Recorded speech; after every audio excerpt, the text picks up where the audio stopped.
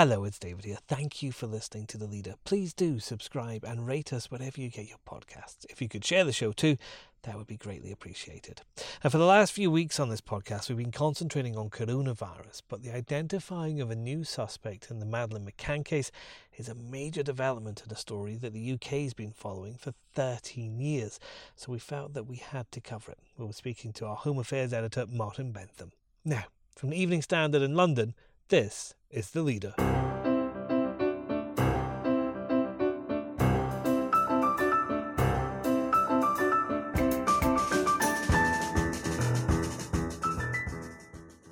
Hi, I'm David Marsland. Is this finally the answer to the tragedy of Madeleine McCann? Although there have been theoretical leads, there's never been a single person in focus in the police's attention in the way that this particular individual is. Home Affairs editor Martin Bentham on a new suspect identified in a German jail. And when you kind of hear, the BAFTA 2020 nominations are coming, and then you see the shows that come, you think, oh my God, that was so long ago. Fleabag feels like it was made in another world. Digital showbiz editor Rachel McGrath, how lockdown has changed the way we watch TV as Chernobyl leads the BAFTA television nominations.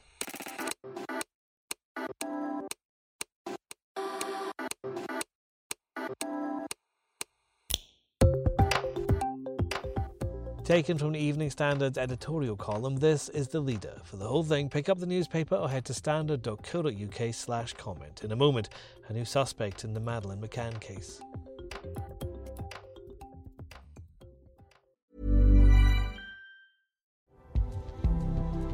This edition of The Standard is brought to you by the AXA Startup Angel Competition. I'm Madeleine McCann, founder and CEO of The Stack World, and I'm here to help you turn your business dream into reality.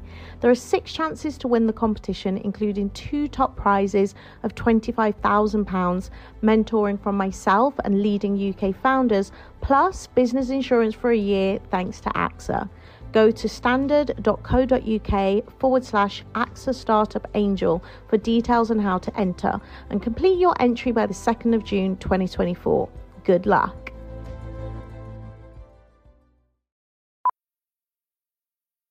Millions of people have lost weight with personalized plans from Noom. Like Evan, who can't stand salads and still lost 50 pounds. Salads generally for most people are the easy button, right? For me, that wasn't an option. I never really was a salad guy. That's just not who I am. But Noom worked for me. Get your personalized plan today at Noom.com. Real Noom user compensated to provide their story. In 4 weeks, the typical Noom user can expect to lose 1 to 2 pounds per week. Individual results may vary.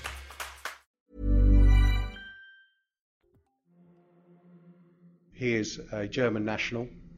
He's currently in a German prison for an unrelated matter. He's white. He's about 6 foot in height. He's 43 now.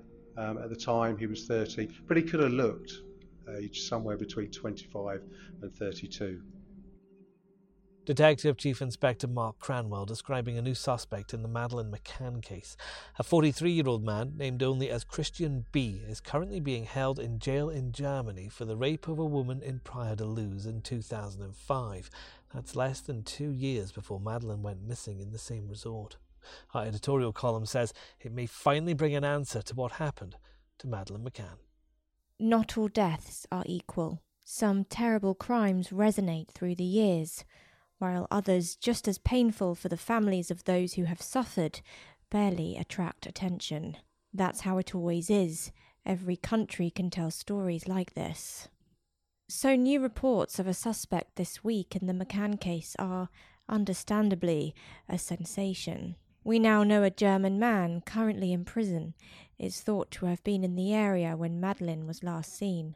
Unlike many possible breakthroughs in the case, this one seems to have substance. The German police sound serious. All this must be investigated, but we should remember that confidence from the police is not the same as a conviction, and we should remember something else too.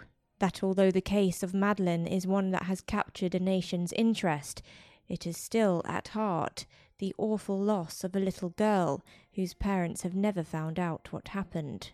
Much as everyone else wants to know, they matter the most. Justice has no sell-by date, and they deserve an answer.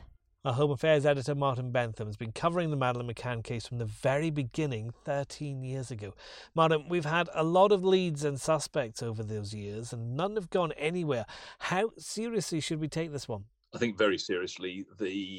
Although there have been theoretical leads, there's never been a single person in focus in the police's attention in the way that this particular individual is. Media might have pinpointed certain individuals over the years and so on, but I don't think the police have ever quite done that. And so from their point of view, this is a very, very significant moment. So what have police themselves actually said? What do we know? What we know is that in 2017, there was an appeal in this country for information, the 10th anniversary of Madeleine McCann's disappearance in 2007. As a result of that, there was some information received. We don't know what that information was, but some information received about the person who's now the focus of the investigation. The Metropolitan Police received that information, then coordinated with the German police, who were obviously interested and were able to assist. They've been working very closely together, also with the Portuguese police to an extent, but particularly with the German police. And between them, they've reached this point where they have established a number of things. One is that, first of all, the man was living in the Algarve on and off, but most of the time from 1995 to 2007. Two, that he had a couple of vehicles which they're appealing for information about, a distinctive VW camper van and a Jaguar car. In particular, he received a phone call in Praia de Luz. He's been pinpointed to having been in Praia de Luz, the resort where Madeleine McCann disappeared from, on the night of her disappearance, and received a phone call from one of two numbers which the police are seeking information on only an hour or so before she disappeared. They've also discovered that he did in fact re-register the Jaguar car in the name of another person the day after Madeleine disappeared, and that they believe, the German police, this is the Metropolitan Police haven't given any details of this, but there's been some more information come out from the German side, that he had a history of committing burglaries at hotels and so on, and that he was sort of leading a sort of drifting type of lifestyle in which he was supplementing some of that by criminal activity. And there's a theory, at least, that he broke into the McCann's holiday room and then opportunistically perhaps took Madeleine from that room. That's a theory. Yeah, police had previously thought that this was an opportunistic moment, really, wasn't it? And that seems to have been this guy's modus operandi, doesn't it? He was doing opportunistic break-ins at hotels. It seems that we don't really know a great deal about what he was doing. There hasn't been a huge amount of information. That element has come from the German police. As I said, the Metropolitan Police have given no indication at all about the man, really. We don't entirely know. We don't quite know what the motive was or anything else, or indeed, and we don't know clearly whether Madeleine is still alive or not. There's a difference here between the two investigations. The Metropolitan Police are still classing it as a missing persons investigation on the grounds that there is no evidence whatsoever either way as to what has actually happened to her. The German police are describing it as a murder investigation. I think this is probably just a difference in emphasis, in the sense in that the Metropolitan Police were keen to emphasise yesterday that there are cases where people turn up and are found having disappeared many, many years later. Obviously, logic would tell anybody that the likelihood is diminished every year that passes, every day that passes, unfortunately, very sadly. So what more information the German police might have that leads them to that conclusion, that they have been quoted, the officer leading the investigation has been quoted in a way which suggests they have done some investigation which points in that direction, that there is a murder that's taken place, unfortunately, but we don't know what that information is. Given all the resources and the years that have gone into this investigation, how has this person only turned up now? It's very hard to know. And on one level, I mean, of course, the problem for the Metropolitan Police and indeed the German police is obviously they were reliant on the quality of the investigation at the outset. It turns out the Metropolitan Police officer leading the investigation, Detective Chief Inspector Mark Cranwell, told me this morning that this man was quite sociable. He engaged with people. and would have been known in the area, and his name had emerged before, but never as a potential suspect. But presumably, if that information wasn't there wasn't adequate detailing of who was around at the time and so on in the initial investigation, it becomes quite hard to track it afterwards. And of course, in many ways, it's a great tribute to them. They've managed to get to find this now, because clearly most people, I assume, would think that 13 years on, it would be very, very difficult, and that the horse has bolted, in a sense, in that, although of course there are many other cases that get solved with cold case reviews, new evidence being found and emerging, often DNA type evidence, of course, although in this case it's probably harder to obtain that, clearly because there is no, Madeleine has not been traced. And again, that all partly depends on the nature of what was taken at the time and how detailed the quality of the forensic investigation at the time of the actual incident. Next. And the way that they took that story, which is a story everybody in some way knows, and turned it into a suspenseful piece of television, I think really, really is completely remarkable. Digital Showbiz editor Rachel McGrath, with Chernobyl leading the BAFTA Television Award nominations, how lockdown has changed the way we watch TV. Hi, I'm Lawrence Dallaglio, host of the Evening Standard Rugby Podcast, brought to you in partnership with QBE Business Insurance. The show is available to listen to now and right up to the end of the season, when the winners of the Champions Cup will be crowned at Tottenham Hotspur Stadium, and the fight for the Premiership title will be decided at Twickenham. QBE is one of the world's leading insurers, and they will help your business build resilience through risk management and insurance solutions. Subscribe and download now wherever you get your podcasts. Thanks for listening. Hey, it's Paige DeSorbo from Giggly Squad. High quality fashion without the price tag. Say hello to Quince. I'm snagging high-end essentials like cozy cashmere sweaters, sleek leather jackets, fine jewelry, and so much more. With Quince being 50 to 80% less than similar brands. And they partner with factories that prioritize safe, ethical, and responsible manufacturing. I love that. Luxury quality within reach. Go to quince.com/style to get free shipping and 365-day returns on your next order. Quince.com/style.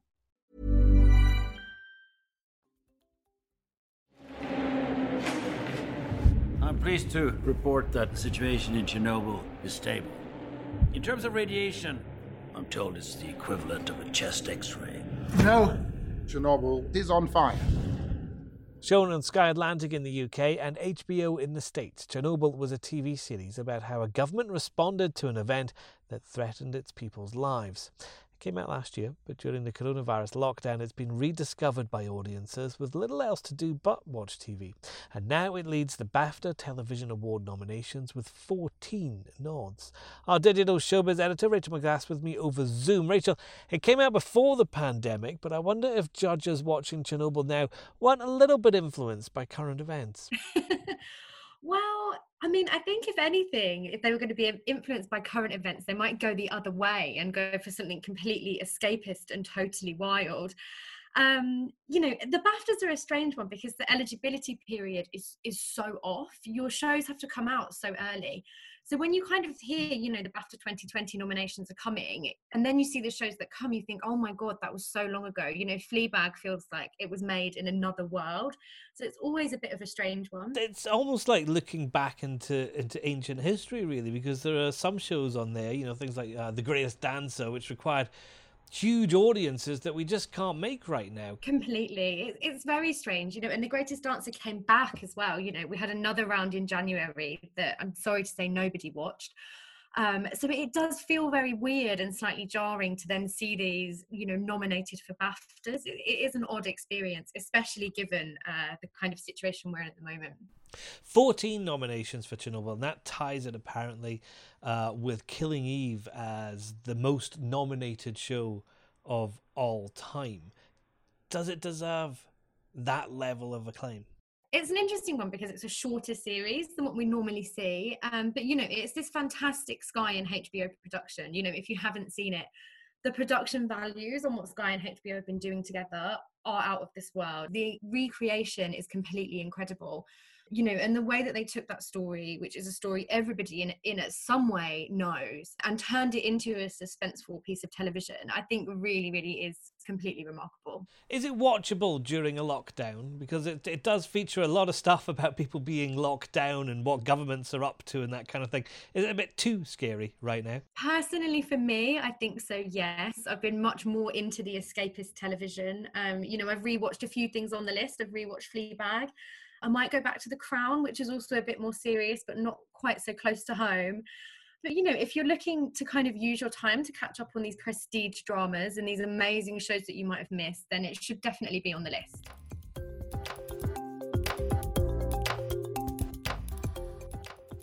And that's The Leader. You can keep up with all the latest COVID-19 developments with the Evening Standard's live blog, which you'll find at standard.co.uk.